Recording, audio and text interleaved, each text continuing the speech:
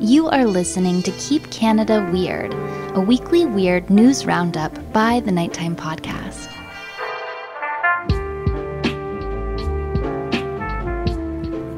Hello, listeners, and welcome back to the next episode in the Keep Canada Weird series.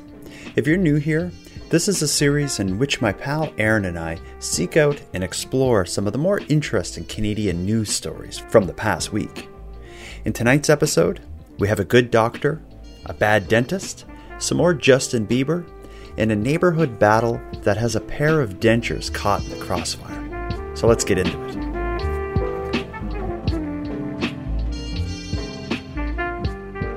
Aaron, how you doing tonight, my friend?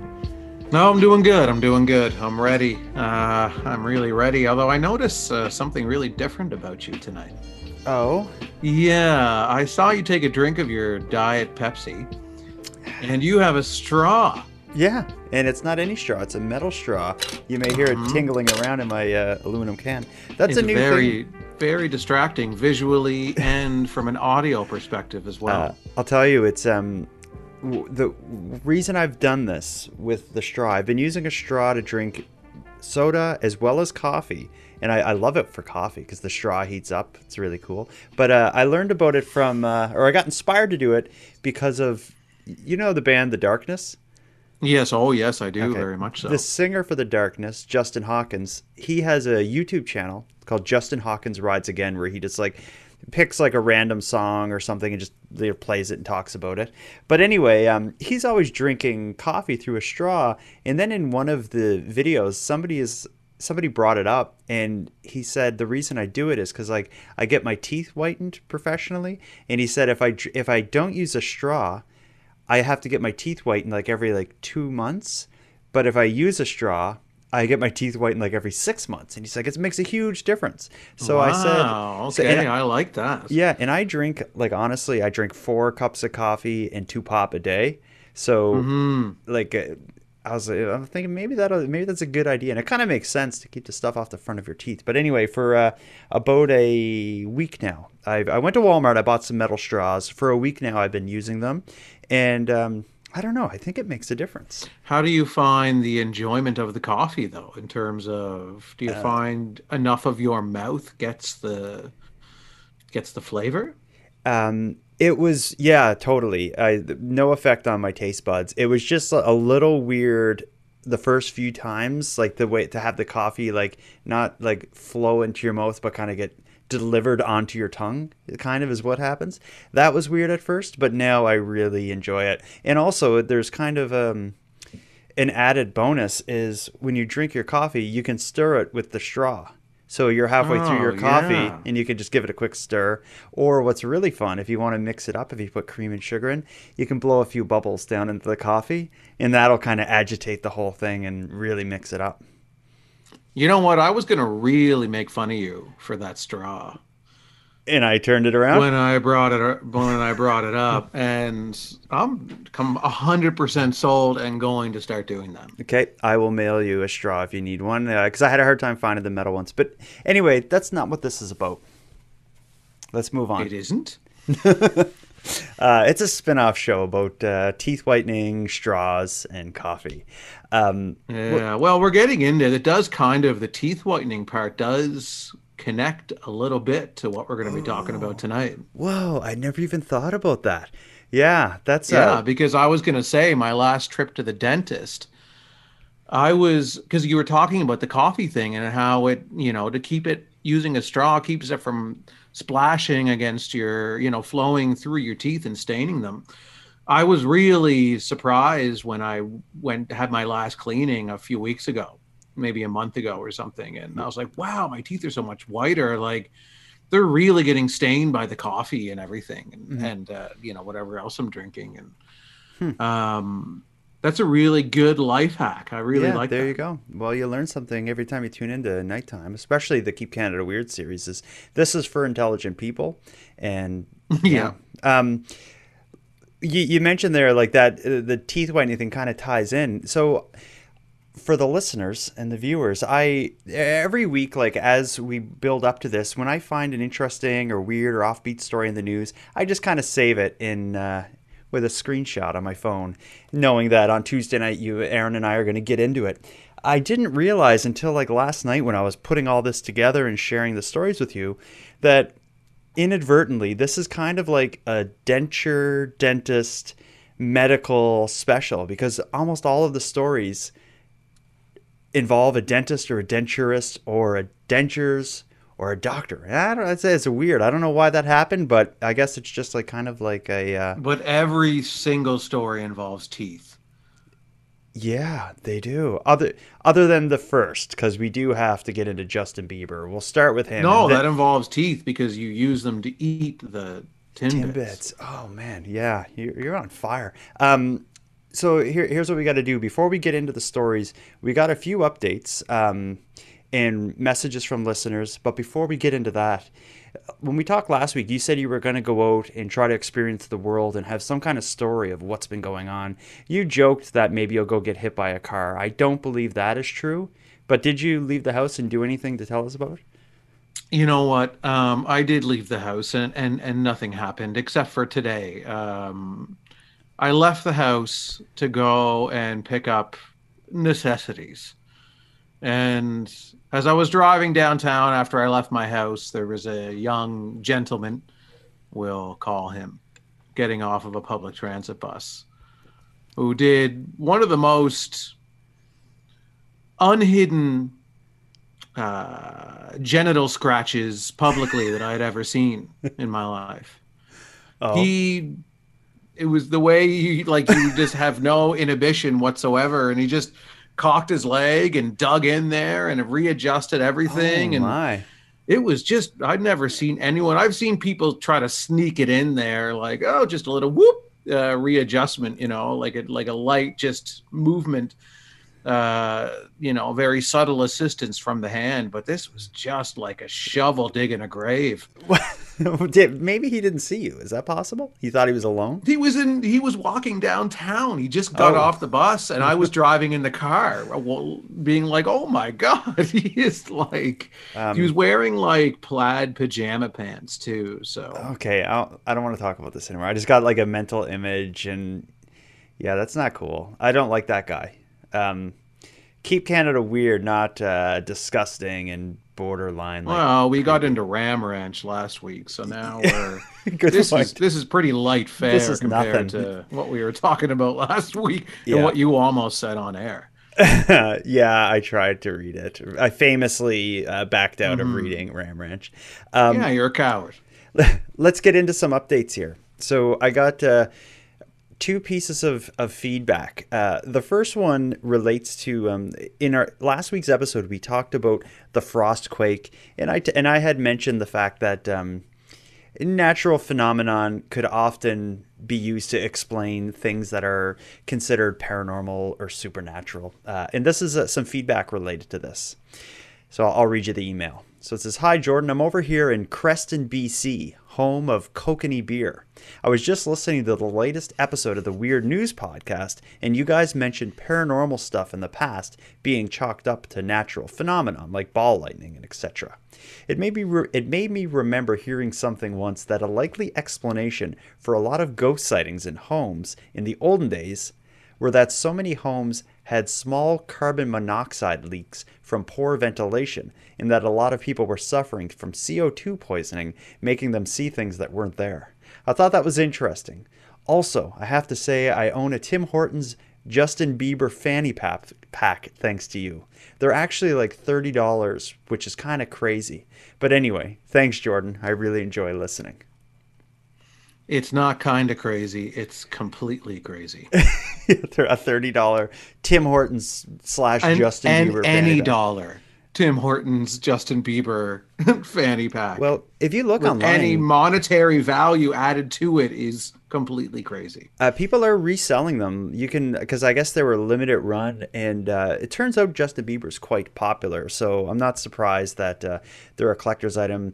I didn't get that commenter's name, but I would suggest that they just take that fanny pack, put it in a closet, and let it just sit on it for a little bit. I wouldn't wear it in public for a few reasons. One is that it maybe would be worth $35 in a couple of years, but Right. Probably Yeah. bigger reasons to not wear the Justin Bieber fanny pack out. We're going to get back to Bieber, though. I got one other update. This one relates to we spoke at length last week about how keys for fire trucks are possibly stored. We had speculated that maybe they're kept in the ignition, maybe they're just kept hanging on a little chain in the or on a nail in the wall in the fire hall or something like this. A listener, they had their own opinion, and they sound like they know what they're talking about, and they also seem a little annoyed that we weren't able to get it right. Listen to Oh, this. Tell me if you pick up annoyed in their voice. I'm already sorry. So I'd imagine if it's like transit buses, they do not have keys. They are push button start because when it's multiple people on multiple shifts driving multiple vehicles, you don't want a single key to start them. You want a locked building and you want them to be push start. So going off on that tangent of where's the keys? How could they have left them available? You need to know that it's not likely got a key. When I listened to it a second time now, I'm realizing she sounds more annoyed than I thought.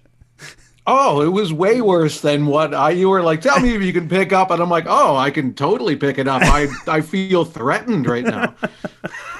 I'm getting I don't know, but I'm getting the vibe. Maybe they're a bus driver or something, because they say if it's anything like the transit system, Right. that kind of sounds like something like a bus driver would say, like referring to it as the transit system. And if not bus driver, maybe they're involved in that in some way. I wish they elaborated a bit more. But they didn't even start by, hey guys. It's just like, if it's anything. Right. Just like, you idiots. You're complete idiots. I cut that. Yeah, that was like right after I ended it there. I cut out the Yeah, part I where could tell. Yeah, because that's where it was naturally going. The two morons last week who were talking about the assumptions of where the keys are really, really dumb. Yeah, but it's with podcasts. I can maybe projecting my experiences on her, but whenever you listen to a podcast and they're talking about something you know about well, it's so frustrating. Because like generally the podcasters are often talking about something they just have a kind of layman knowledge about. But if you're an expert on it, it can be annoying. I find another example is if there's ever anything in the news about your profession, whatever your profession is, if there's an article about it in the news and you read the comments, you're going to be like livid because there's just so many idiots that are misunderstanding things and chiming in their opinions. She probably had a bit of that experience, that feeling. She probably heard us talking about something she knows intimately, and she's like, "Oh, I just got to let them know." But it's better that gotta teach those boys a lesson. Yeah, but not to go on and on again about. Not to go on and on again about how the keys are stored, but I guess it makes sense to, instead of worrying about the keys for the fire hall, or sorry, the keys for the fire truck, it's probably easier to just maintain a safe fire hall with the truck inside it. You know what I mean? Like that maybe makes sense. And having just a push button would make it work better. But anyway, I'm gonna go, like, she sounded irritated enough that I believe she knows what she's talking about and we don't, so I'm going to assume that she's correct. Yeah, I'm gonna, just for my own safety, assume that too, because I don't want to make this listener any more angry. Yeah, we don't want it any worse. All right, well, that's the updates and inquiries. We're now ready to get into our weird news stories for the week. So we plucked out, I think we got 4 of them here. So we have the story of Justin Bieber saving a not so beloved Canadian franchise. We have a crime story about a dentist. We have a really nasty story about a good doctor. And then we have a dispute that has dentures at the heart of it. Where do you think we should start with this? My heart tells me to save the Bieber story for a bit. Okay. All right. Well, why don't we get into... why don't we start heavy with the good doctor who was done wrong? Yeah, so is that our official crime in Canada? segment No, for I the? think the crime in Canada is going to be the bad dentist. Oh, right, the bad dentist. You're Although right. they're There's so both, many. There's so many medical individuals involved tonight that I. yeah. And they're kind of Yeah. both crime stories, but I'm not going to overplay our crime in Canada intro, so we'll save that for the dentist. Let's start with the doctor. And I say this is a story about a good doctor, but this story is literally the stuff of nightmares.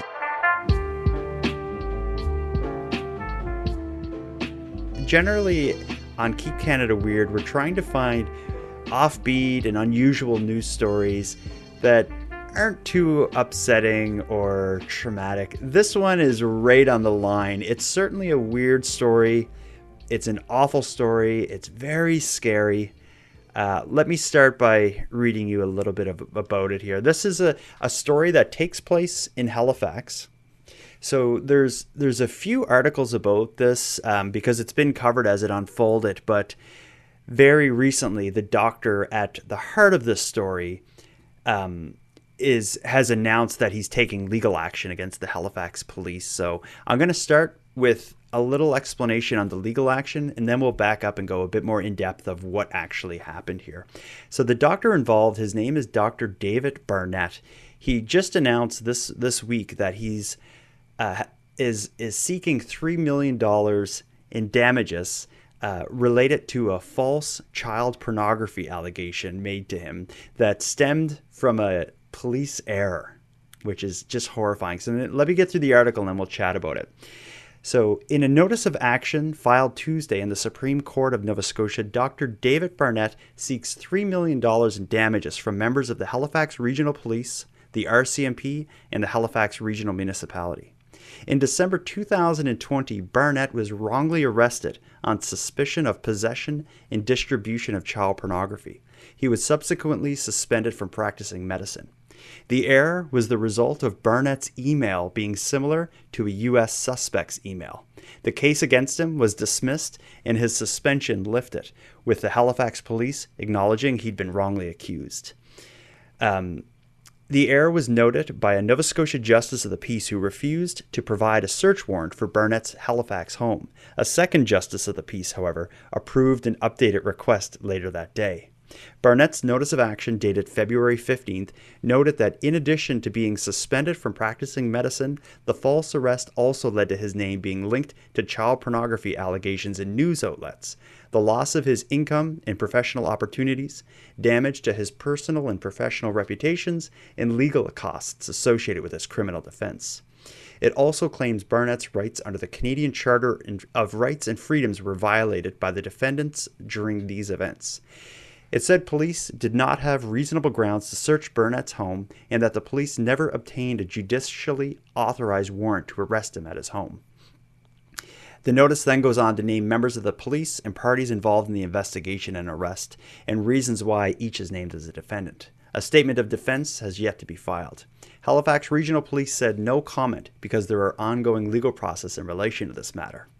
The HRM, Halifax Regional Municipality, confirmed it received the notice of action and it's being reviewed. CBC News, I'm reading an article by them, contacted the RCMP for comment, and they said it didn't lay charges in the case and that CBC should contact the Halifax police.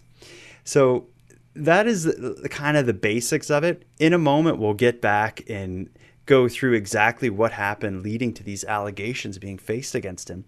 But I gotta say, like, the idea of being falsely accused and publicly falsely accused, like with it being in the news and everything, of child pornography has to be like the worst possible false allegation that could be made against you. Like, I feel horrible for this guy. Yeah, no, that is the worst thing you could be accused of. Because it's a horrible thing that somebody could do, and it's the thing that there's no turning back on with that allegation. Once the public sees you in that light, that's how they'll see you for the rest of your life, whether you're, proven innocent or not, probably. And much like any kind of spectacle and salacious news story, the original story would have been so much more controversial that it would be spread far and wide, and everybody be talking about it and sharing it, and everybody who knows or ever saw this doctor probably commented on it and whatnot. When it all dies down and the doctor is cleared of wrongdoing and sues the government and all this stuff, like, I don't believe that these articles will spread as far. So I think there will always be people in his community that believe he was guilty and just never followed the story after, the original reporting of it. And like, he's suing for $3 million in damages. That seems like, to me, that seems low. I would want more than that. I was thinking the same thing. That's what I was going to bring up, was one of the things to talk about with this article, is that 3 million to me, that's pennies. Like, today $3 million is not, I mean, if I had $3 million right now, I'd be like, yeah, but I probably wouldn't retire. Mm-hmm. And this guy, 3 million to a doctor is probably even less money than it would be to you. Exactly. Yeah, that's what I can't understand, because you're talking about, like, how long in between. When did he first get charged with this? 2020 sometime. Yeah, and December of 2020, or yeah, I think it was December 1st, or beginning of December. He had his license suspended for a short period of time until it was given back. But I think his lawsuit in that money is not so much about like loss of income, because he's back to working and he's making money again. I think it's more about like the damage to the reputation, which makes sense, and the trauma. Like, that would have been. Well, that's the thing I was just going to mention, is the trauma of, like, for well over a year. He probably sat in his house, didn't go anywhere, didn't want to see anybody. Like, always. The relationships you have with everyone in your life would be completely distorted. Like, it would be, nobody would, or few people would truly believe you when you're saying it's not me, it's mistaken identity, or it's, I don't know how they linked it to me or whatever. Yeah. Like, that's a over a year of that. And I don't know. I think 3 million is not enough to. Because he's going to be carrying this for however long after this, too. This isn't just going to just disappear. Yeah. And again, the nature of the allegation is such that it's like the worst thing you could publicly be accused of. And when I'm going to read you another article that goes a bit more in depth of how they came to falsely accuse him. And this just makes it even worse, because it's like, of course, it's one thing if they had, some reason to suspect you and you were able to defend yourself and prove that you didn't do it. Like, that's kind of one thing. In this case, it's like, it's so upsetting. He must be so upset that this happened. Let me read you this. This is a bit older of an article. This is about a year ago, and this was when it first came out, like, what led to him being accused. So this is another CBC article with the headline, "False Child Porn Allegation Against Halifax Doctor Stemmed from a U.S. Police Error." So here it is. So the false pornography allegations against a Halifax area doctor stemmed from a U.S. law enforcement error involving a North Dakota investigation, a mistake that was then compounded by police in Halifax. Dr. David Barnett was arrested in December on suspicion of possession and distribution of child pornography and was subsequently suspended from practicing medicine. Last week, the case against him was dismissed and his suspension lifted, with Halifax police acknowledging he'd been wrongly accused. The new information about the case comes from an information to obtain a search warrant document that lays out many new details of the police investigation on both sides of the border. The records show the error involving an email address of a U.S. suspect that was similar to Barnett's. It was even noted by a Nova Scotia Justice of the Peace who on December 1st refused to approve a search warrant for Barnett's house. A second Justice of the Peace, however, approved and updated the request later that day. The search warrant document was sworn by Halifax Police Detective Constable Jennifer Murray before Justice of the Peace Alison Rose of Dartmouth. In it, Murray describes herself as assigned to the Integrated Internet Child Exploitation Unit, which operates with both the RCMP and the HRP officers. The information to obtain records or in the information to obtain records, Murray is requesting permission to seize and analyze computer equipment from Barnett's house on the suspicion that they contained electronic child pornography. Murray based her search warrant request on files provided by the RCMP's National Child Exploitation Coordination Center that relayed details of an investigative package file from U.S. Homeland Security investigations.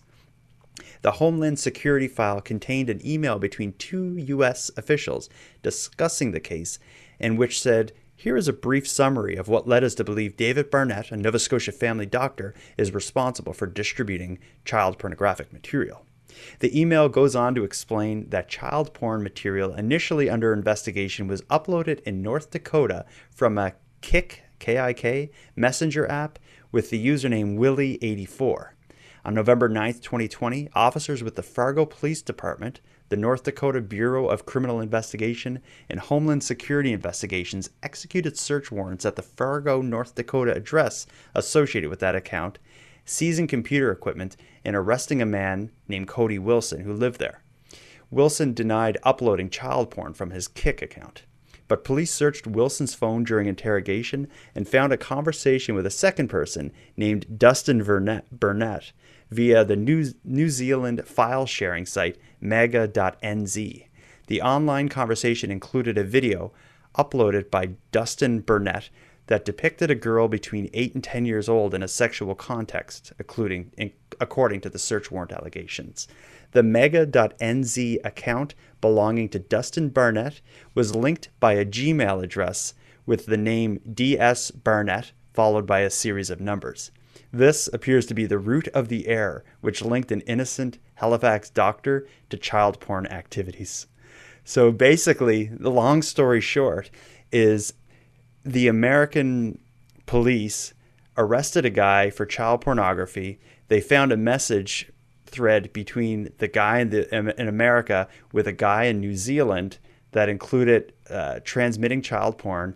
The guy in New Zealand's email, his name was Dustin Burnett, and his email had like D Barnett and a string of numbers. It seems like the only thing that connects them to this Dr. David Barnett in Halifax, is that David Barnett also had an email address, but with Gmail, but it was a completely different address. Like I don't know how that could even happen. Yeah, it still doesn't add up to me, because the other thing too is about when they applied for the first search warrant, it was denied because of this reason, right? Yeah, like the first justice of the peace denied it because the email addresses didn't match, and then they went to a second one later that day. So when they saw that it didn't match, why didn't they just give up then? Like, okay, it's not his email. Yeah, it's just like there's a whole bunch of D Barnetts on Gmail. Here's a little bit more of a bit more information here on about what Google and when they got involved. So it says that the Homeland Security investigation email included information collected from Google, the company behind Gmail. Inexplicably, police asked Google for information about a completely different email address. The new email address they requested shared elements with Dustin Barnett's email, but was clearly different. The new incorrect Gmail account belonged to David Burnett, the Halifax family doctor. The source of the new email address is not explained. It had no connection to the child pornography investigation, but police in US and Canada continued to operate like it did.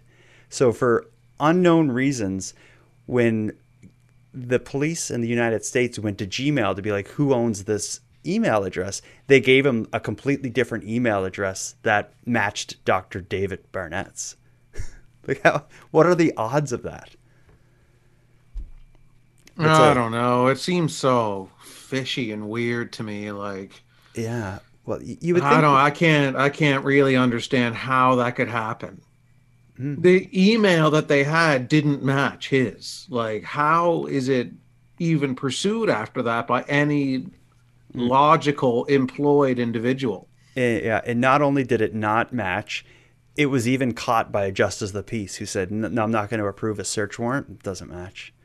Because there's no other piece of that. I mean, from the information we have, there's nothing else that links this doctor in Nova Scotia other than an email that's kind of similar to an email from some guy in New Zealand. Yeah, well, it just shows like with an investigation, especially something as delicate and important as like a child pornography investigation, like that, like things like that need to be done right. Those are allegations that you can't put against the wrong person for obvious reasons, but they're also crimes that should be investigated with proper care so you get the right people. It's just like this whole thing is, they should be embarrassed for sure, but they should also be held to accountability, and that should be suspensions and huge lawsuits. I think 3 million is him being very generous, but I guess when you're absolutely generous, like I'm just shocked that he's only going for 3 million. And when you sue, you need to justify like the amount of money you're going for. So if if he missed work for a period of time, of course that what he would have made is relevant, and I'm sure there's kind of standards for like the trauma that he would have went through and the pain and suffering, these sorts of things. But it still just strikes me as awful, and it should be disciplinary measures as well for the officers who had the first search warrant declined and went for the second. They need to have a good reason why they did that, and I can't imagine what that would be.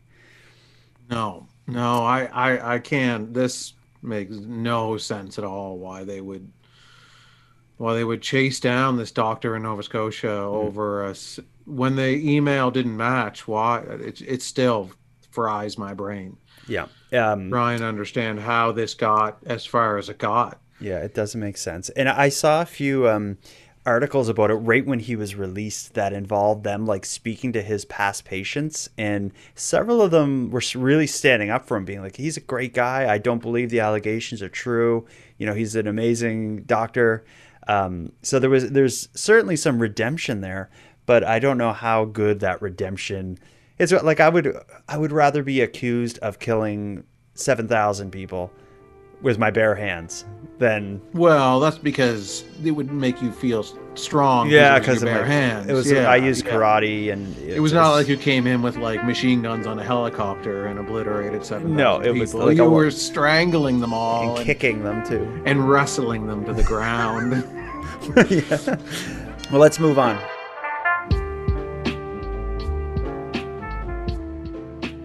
So that was a bit dark. I think we need to lighten it up. Let's step away from the medical profession, and let's not step away from the medical profession. Why don't we go into another story, or our first story of the night that involves teeth, and cover a battle that somehow has dentures in the center of it, caught in the crossfire. You want to get into this one? Yeah, let's do it. Okay. So this one, it's a story coming out of British Columbia. This is one of those stories that are so unique and bizarre that it's covered all over the place. Sadly, I haven't been able to find photos of the people involved because I really wanted to get a look at them. But let me tell you a bit of the story.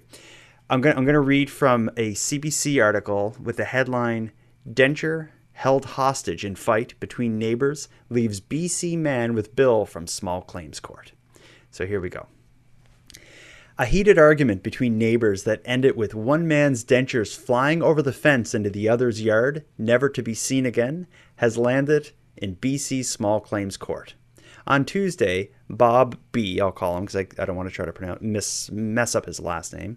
So on Tuesday, Bob B. was ordered to pay his next-door neighbor $1,829 for a replacement and other costs after the Civil Resolution Tribunal found he took Todd King's falling dentures and refused to return it after their dispute on May 27th, 2021.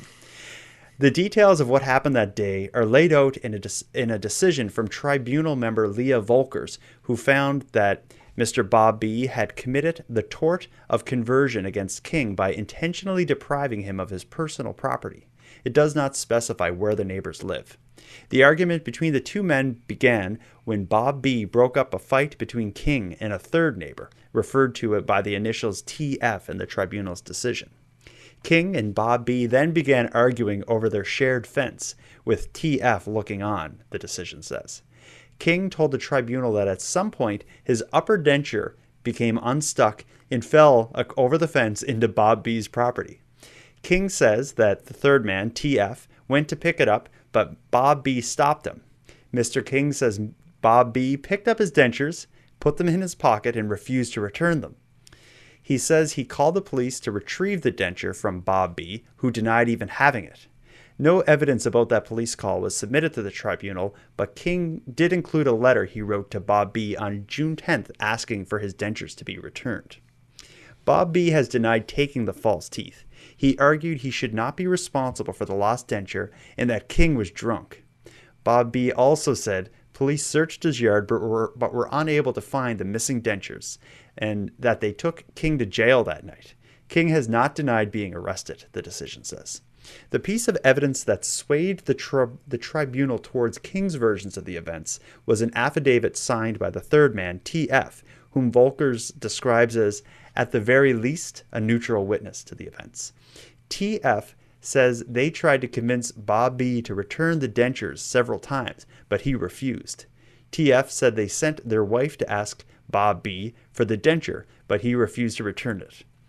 Volkers points out that TF was standing in Bob B's yard during the fight, where they would have had a clear vantage of the denture's trajectory. Secondly, TF's original argument was with King, not Bob B, so it was unlikely that TF would be dishonest in their evidence to favor Mr. King. King had asked for $3,480 for a replacement denture and $1,520 for pain and suffering.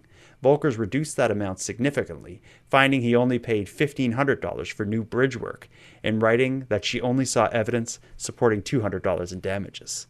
Bob B now has 28 days to file a notice of objection to the tribunal's decision. What do you make of that one? I think there's a long history between these three neighbors that we don't know about. Yeah, and I don't think the tribunal could ever understand the politics and balancing act that is that neighborhood. But because I think I fall on the side of the neighbor who kept the dentures.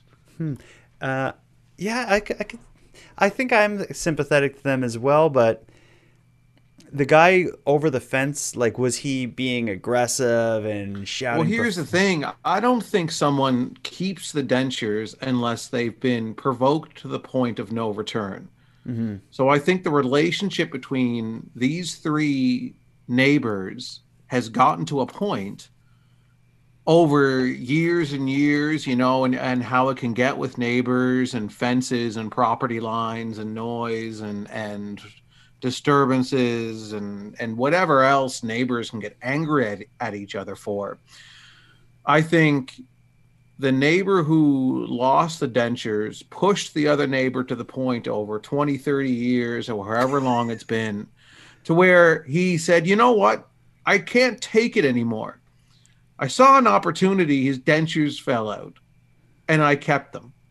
And I went into the house and I flushed them down the garbage disposal. That's possible. It's reminding me, this whole story reminds me of something that happened to me in high school with our good friend, our mutual good friend, Randy. I'm going to try to get him on the phone and see if he remembers. Yeah, absolutely. Yes. Let's see. Yeah. His memory's better than mine, so if I need anything from high school, I go to him. See if he's there. You got to tell him. Right? Hi, it's Scott Moore. Oh, he's not there. Weird. He's always home. Anyway, I'll tell the story to the best of my memory. Well, he could be in the shower. That's possible. So with Randy in high school, I remember, like, I sat next to him, and there was someone who was sitting behind Randy that was kind of picking at him, and he had a pencil, and he was like reaching forward and like hitting Randy like on the back of his neck, like kind of whacking him every so often. And Randy kind of waited for his opportunity, and when the guy went to hit the pen on the back of his neck, he grabbed the pen and put it in and then he turned around and he said, "You see this? This is mine now." And he put it in his pocket. And kept the guy's pen. And that's kind of like, this is like the denture fence version of being like, see, that's this? what I think this is, because this is mine now.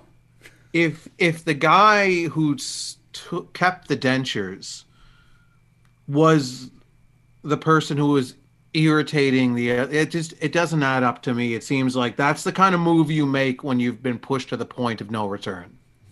Yeah, I feel. And you're left with no other choice. All right, I've had it with you. I'm taking your dentures. Yeah, see these? And I don't care what happens. You see these? They're mine now. I also love the idea of like leaning over the fence, shouting. The third party TF sees the trajectory. Like he's able to see. He's writing everything down. He's like, no, I got to record it this time. Last time I didn't record it. What a story. I just picture the guy who took the dentures showing up to the court date with the dentures in his mouth, along with his other regular teeth too. Well, he claimed to have not taken them. And he smiles at the guy as he's leaving. I never took his dentures. Ting.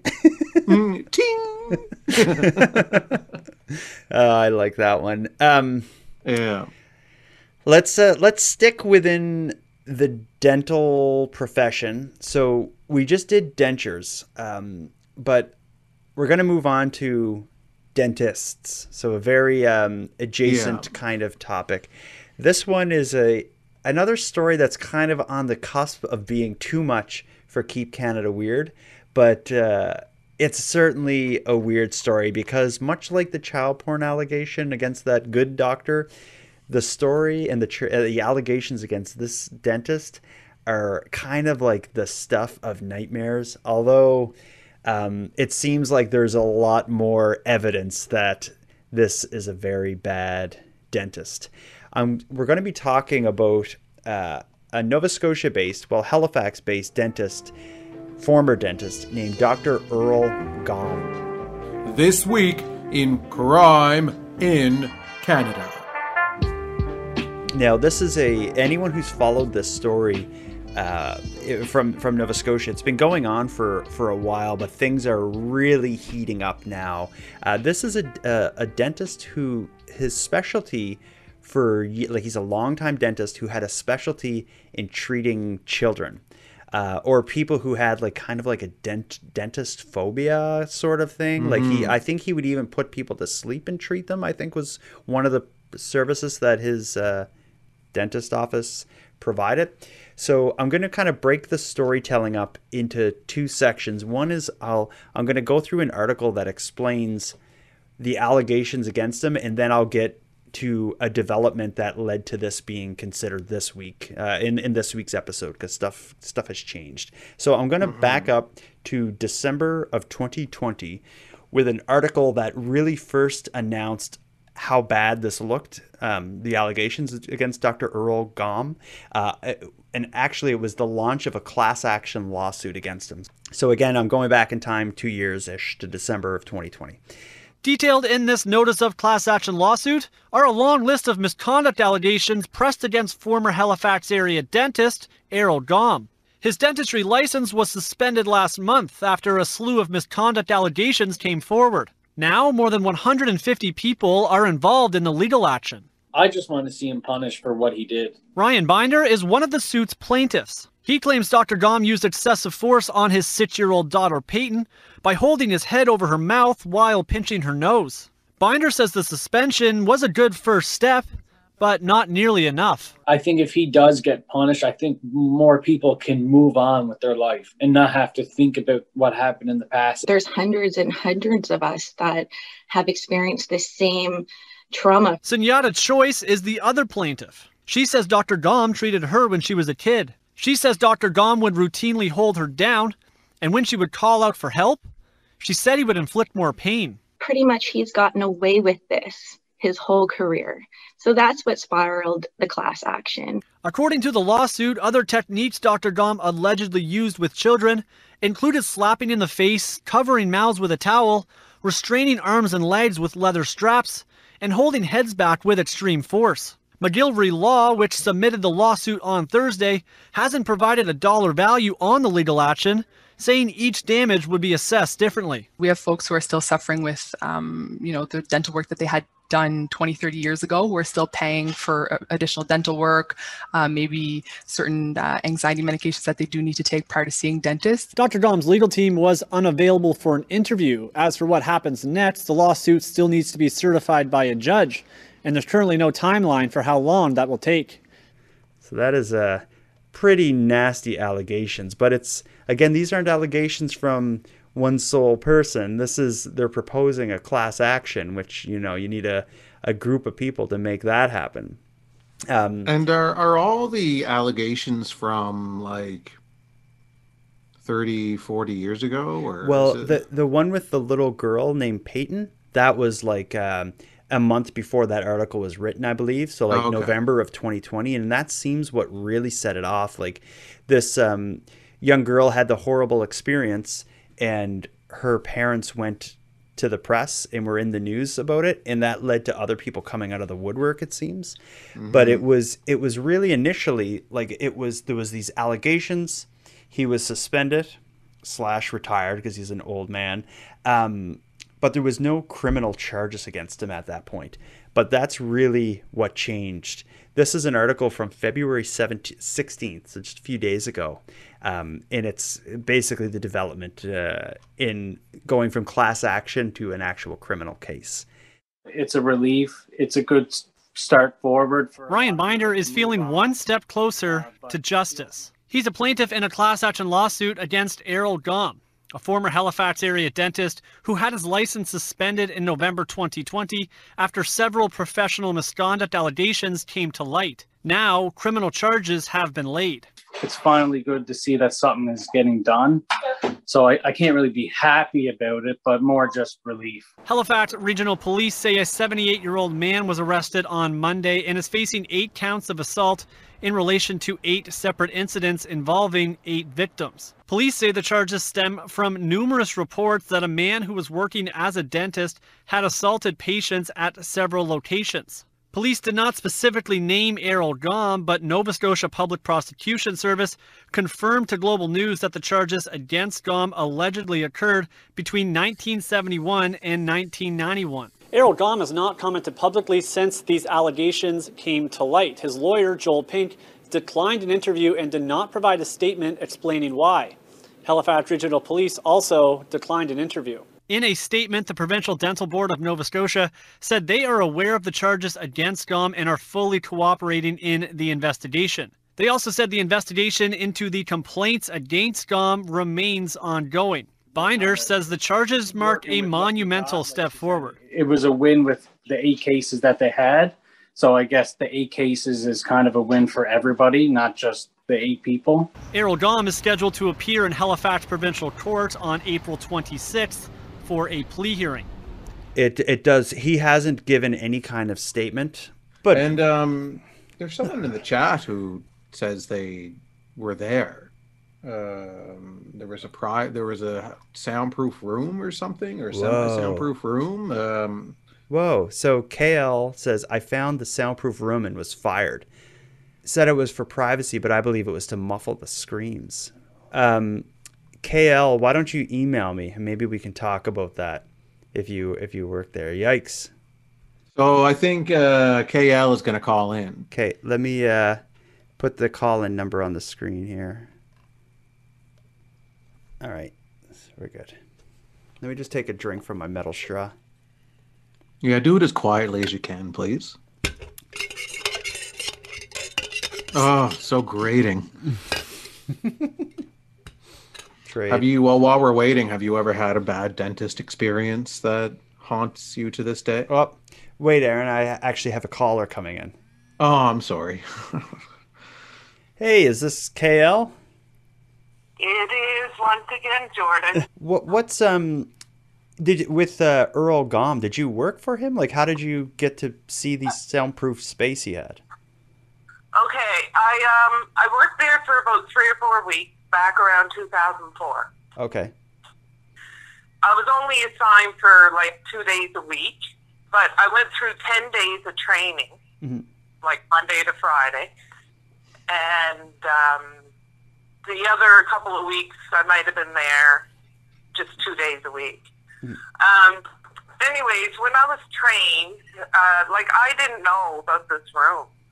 I didn't know anything about it. And just before you get to the room, what were you being like? What would have been your position there? Were you like a hygienist, or what were you being trained to do?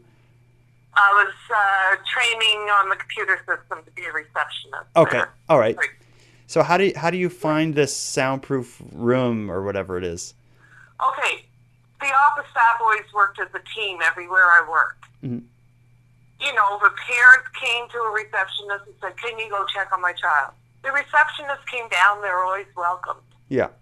Okay, so during my training, if we heard screams at the front desk, we were instructed to turn up the volume on the TV or radio. I can't remember what it was.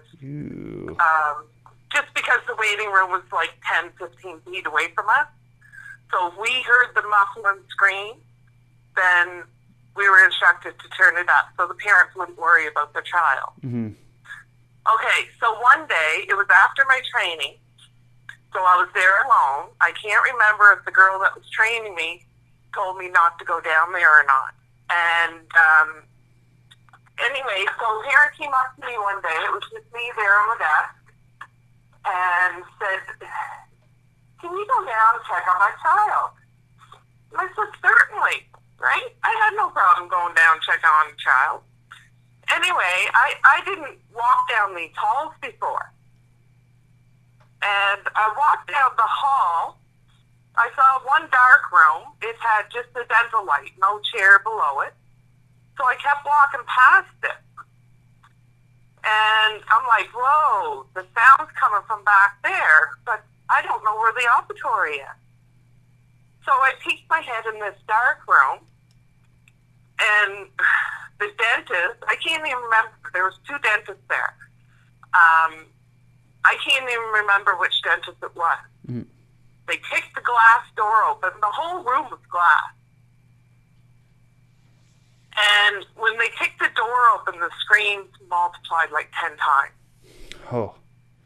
I was like, what in the heck? Like, I was stunned. I was just like, what in the hell? Like, I never saw one of these glass rooms before. And I remember them saying, "Don't you ever come down to this room again." So you got the vibe, like, you weren't welcome down there. I said, "I just came back to check on the patient. You tell them the child's fine." So I went back, told them their child's fine. And then Dr. Gaum came out later that day and said things aren't working out, gave me a paycheck, and I left. You got fired that day? But yes, but one day during my training, I remember HRP showing up.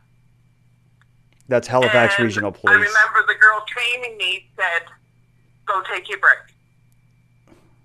So I went and took my break. I didn't think anything of it. And I didn't know this was going on. Jesus. But I say it's semi-soundproof because if it was soundproof, we wouldn't have heard those muffled screams. Okay, we wouldn't have been instructed to turn up the volume. But I think what all this shows, though, is that it seems like there was an effort to kind of hide what was actually going on back there, or how bad it would be. So that's that's a frightening story. Anything like this, it just gives me I think you call it the heebie-jeebies, and this is giving me a serious case of them. It's coming across like a horror movie. Yeah. Well, it seems like whatever it is, if the allegations are true, it seems like he's crossed the line. But and we'll follow this story. But either way, KL, I appreciate you calling in and giving some background. It brought it to life a bit. But we'll see you back in the chat.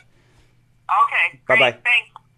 Huh. Well, that comes across. Wow. Yeah, but it's the idea of like this dentist having like this back room and kind of like everybody stay back. It almost sounds like you're expecting like, like sexual abuse or something to be going on, but no, it just seems like it's really rough dentistry. But what would be his motivation to do it? Maybe just to be the dentist who gets it done. I don't know. I don't know. Maybe it's an old school, thing that he learned when he first got into it. Maybe because I know I've heard stories from my parents when my mom said, when you went to the dentist, in the 60s or whatever, and the 50s, maybe, I don't know, but it was a different scene then.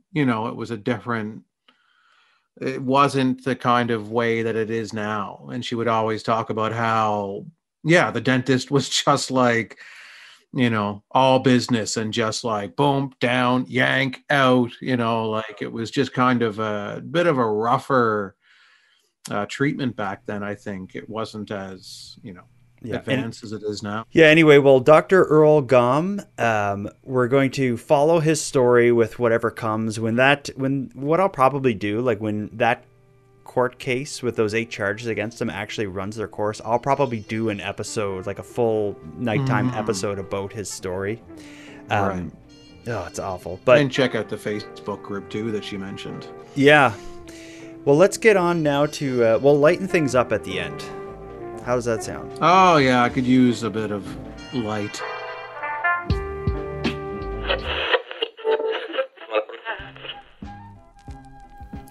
Hello, listeners. Sorry to pull you out of the episode like this, but I want to take a moment and let you know about something I just posted to the premium feed. The first episode of my premium feed exclusive series, Letters to Nighttime, was just uploaded. In this series, Letters to Nighttime, I read, respond to, and discuss listener mail of all types. There's questions, feedback, topic recommendations, hate mail, and weird stuff to my P.O. box. Basically, if you'd like a behind-the-scenes look at the show, you're going to want to listen to Letters to Nighttime. You can find the February episode and all other premium content at patreon.com/nighttimepodcast. Again, you can support the show and give yourself more of it at patreon.com/nighttimepodcast. And a gentle reminder to everyone interested, all annual subscribers of the premium feed receive a nighttime swag pack by mail. Now let's get back to the episode.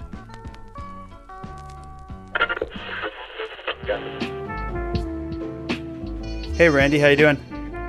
Good, what's going on? No, actually I called you live on air earlier. I had a question. Do you remember a situation back in high school where someone was hitting you with a pen or pencil and you took their pencil and said something to them?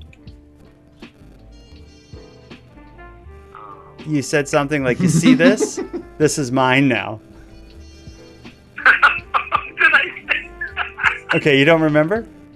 I don't remember that. So what I remember is someone was hitting you with a pencil while you were sitting down, and you kind of grabbed the pencil while they were hitting you, and you held it up and you said, you see this? This is mine now. And you put it in your pocket. Awesome. You don't remember it? It sounds like something I would have done. Okay. I probably got that from Saturday Night Live. Okay. All right. Anyway, I'm in the middle of a live stream. I was just talking about that story, and I was just wondering if you remembered it. I don't, but that's cool that you do. Awesome, buddy. Well, we'll talk soon. Thanks. See ya. Bye. Bye.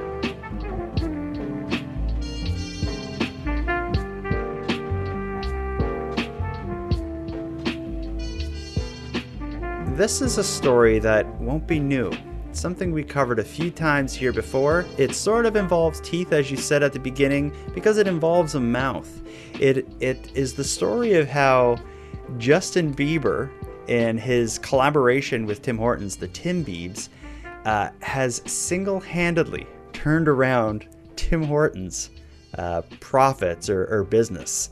I'm gonna read a short article. This is a CTV article that I guess before I read the article is that Tim Hortons recently reported kind of their year-end numbers, and it seems that Justin Bieber's product, the Tim Biebs, has changed everything. So I'm going to read it now. So the Canadian coffee chain's parent company, Restaurant Brands International, reported that sales rose 10.3% at stores open at least a year in the fourth quarter of 2021. That reversed an 11% decline for the same quarter a year ago. In November of 2021, Tim Hortons jumped on the celebrity meal bandwagon to help boost its bottom line. It needed star power because sales have been sagging at the chain because people were working from home, and it disrupted people's pre-pandemic behavior by stopping by the coffee chain for breakfast. It had also been working to improve its core menu, upgrade its loyalty program, and enhance its digital strategy. A limited-time donut hole line called Tim Biebs Timbits. Whoa, we got to stop there. They refer to it as a donut hole. I know. When I read the article, I was like, donut hole. See? We don't need to go back into that. No. So a limited-time donut hole line called Tim Biebs Timbits collection consisted of 3 donut flavors that was created by Bieber, including chocolate white fudge, sour cream chocolate chip, and birthday cake waffle, as well as branded merch, like we heard about the fanny pack that the listener had purchased. The Tim Biebs promotion was one of the more successful traffic driving initiatives in recent memory and outperformed our initial expectations, said CEO Jose Sill during a Tuesday analyst call discussing the company's financial results. The collaboration led to unprecedented social engagement and increased appeal with younger guests, said the CEO. I'm a believer, he added, using the term coined by Bieber's fans. You can expect to see more from this exciting partnership in the year ahead. The Canadian singer said that doing a Tim Hortons collab has always been a dream of mine. And when the partnership launched, adding that he grew up eating Tim Hortons. McDonald's jump-started the celebrity meal trend in 2020, and it became a boon for the brand. Other chains copied the trend, including Tim Hortons' sister brand, Burger King, where sales in the U.S. rose 2% in the fourth quarter. So yeah, it looks like Justin Bieber is saving the day. I can't say I'm surprised by that, really. I knew it was a hit. I was there opening day, and I bought Tim Biebs, and the lineup, like, for the drive-through was like way back in the parking lot. And when I was in the car, like the car in front of me, it was all these kids. They were blasting Justin Bieber and like dancing in the car.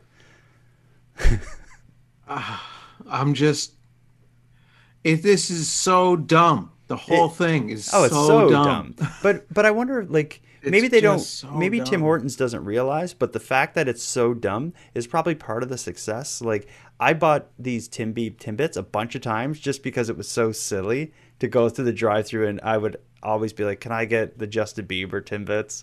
And just make it sound dumb and ask stupid questions about them. I've talked about it on this show a few times. I made a video about it, and it's like, and I think, and I'm just saying, like, not saying I'm responsible for like the growth of No, Tim you Hortons. are responsible. Yeah, you are directly responsible. But I just mean, like, I'm one of probably 1 million people that are like, that's stupid, I'll buy them. It's just it makes me so mad that Tim Hortons sales are down, right? So this is where this whole thing starts. Before they reach out to an unrelated entity known as Justin Bieber, who has, other than the fact that he's Canadian, it's not like he is a chef master, pastry, expert, experience in this and that. He's just a famous person, and they're like, well, you know what? We have 2 options here to increase sales. We could take a look at, our product, and think about making it better, because we've really taken the quality of our product down in order to cut costs, increase, our profits and shareholders and all the usual reasons. The bigger a company gets, that happens, right? So they can be like, well, we can make our product better, but that's going to cost us a lot more money in the long run. So let's just reach out to Justin Bieber, because he's got a lot of fans and he's on social media. And then let's, call a couple of Timbits, after his name. And that's all we'll have to do. And then our sales go up, and our product is still terrible. If you're annoyed now, I have a feeling you're going to be very annoyed in the future, because it's like, if that worked, And the CEO even said in like one of the quotes there is like, we're planning to do more things like this. Oh yeah. I'm thinking That's like what next makes year. me so mad about it. And I'm sure you're going to go in there next year and you're like walking into a Justin Bieber concert with all Justin Bieber merchandise, and they'll just completely ruin it. None of it has anything to do with a quality cup of coffee, a good donut. The product gets worse and worse and worse. It's just gone so it's a farce now. The whole thing is a farce. Like Tim Hortons is a garbage restaurant. Mm-hmm. And the product is 99. I like the chili. I will stand by that. But I will say this, everything else is pure garbage. It is a garbage restaurant, and I'm not going there anymore. Eat that, Tim's. If anyone... I'm not going there. You know what? That's impossible. I have to go there sometimes just to use the bathroom. Yeah. All right. Well, let's wrap it up with that. Next week, I'm sure we're going to have a whole slew of new weird stories, and hopefully we'll get some updates about this. So anyone who's listening who has an update or thought on any of the stories we talked about, you can contact us at nighttimepodcast.com/contact. And the preferred way to provide an update is by submitting a voice memo. There's an app built right in to the episode description of the podcast or video, as well as on nighttimepodcast.com/contact. So please get at us that way. Anything you want to part with, Aaron? Any weird thoughts? Any weird initiatives you're going to get into to bring back to us next week? You know what? I'm going to try and not go to a Tim Hortons for a week. And I that's easy actually, because I only go to Tim Hortons if I'm like, I need a coffee or I'm going to spontaneously combust. Mm-hmm. And Tim Hortons is the only available option. Or if I'm at a meeting and someone brings boxes of Tim Hortons coffee and donuts, I'll have it then. But I'm really going to try and go as long as humanly possible to not go to a Tim Hortons and support that garbage company again. So let's wrap it up. Get yourself a metal straw and save your teeth. After doing it for 4 days, I can say, I don't know, maybe it works. And you know what I'm not going to do with that metal straw? What? Drink a Tim Hortons coffee. Hell yes. All right. Well, let's wrap this up by going out on our infamous spontaneous tagline. Aaron, next time, keep it... Tune in. Keep it so bodacious, and be good with the dentist. Bumblebee boy.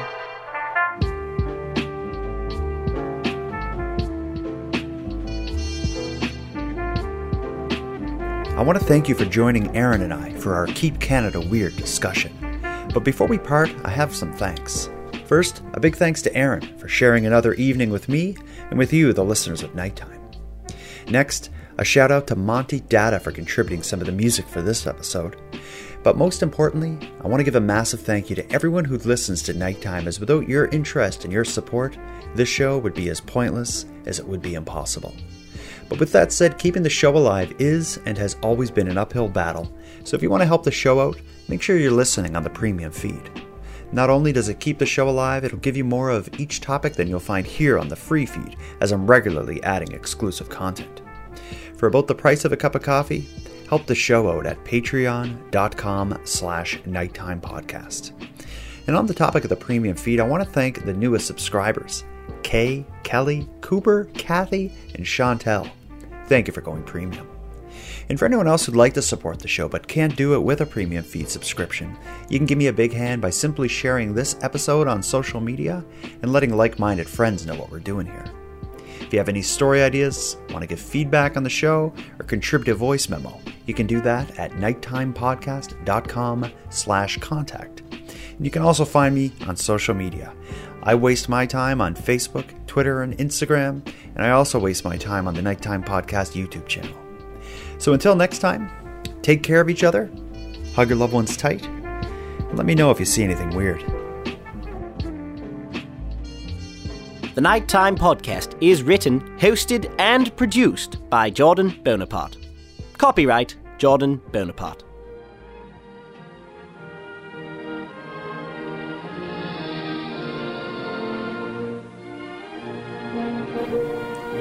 Beautiful, serene, majestic. The true North. Strong and weird.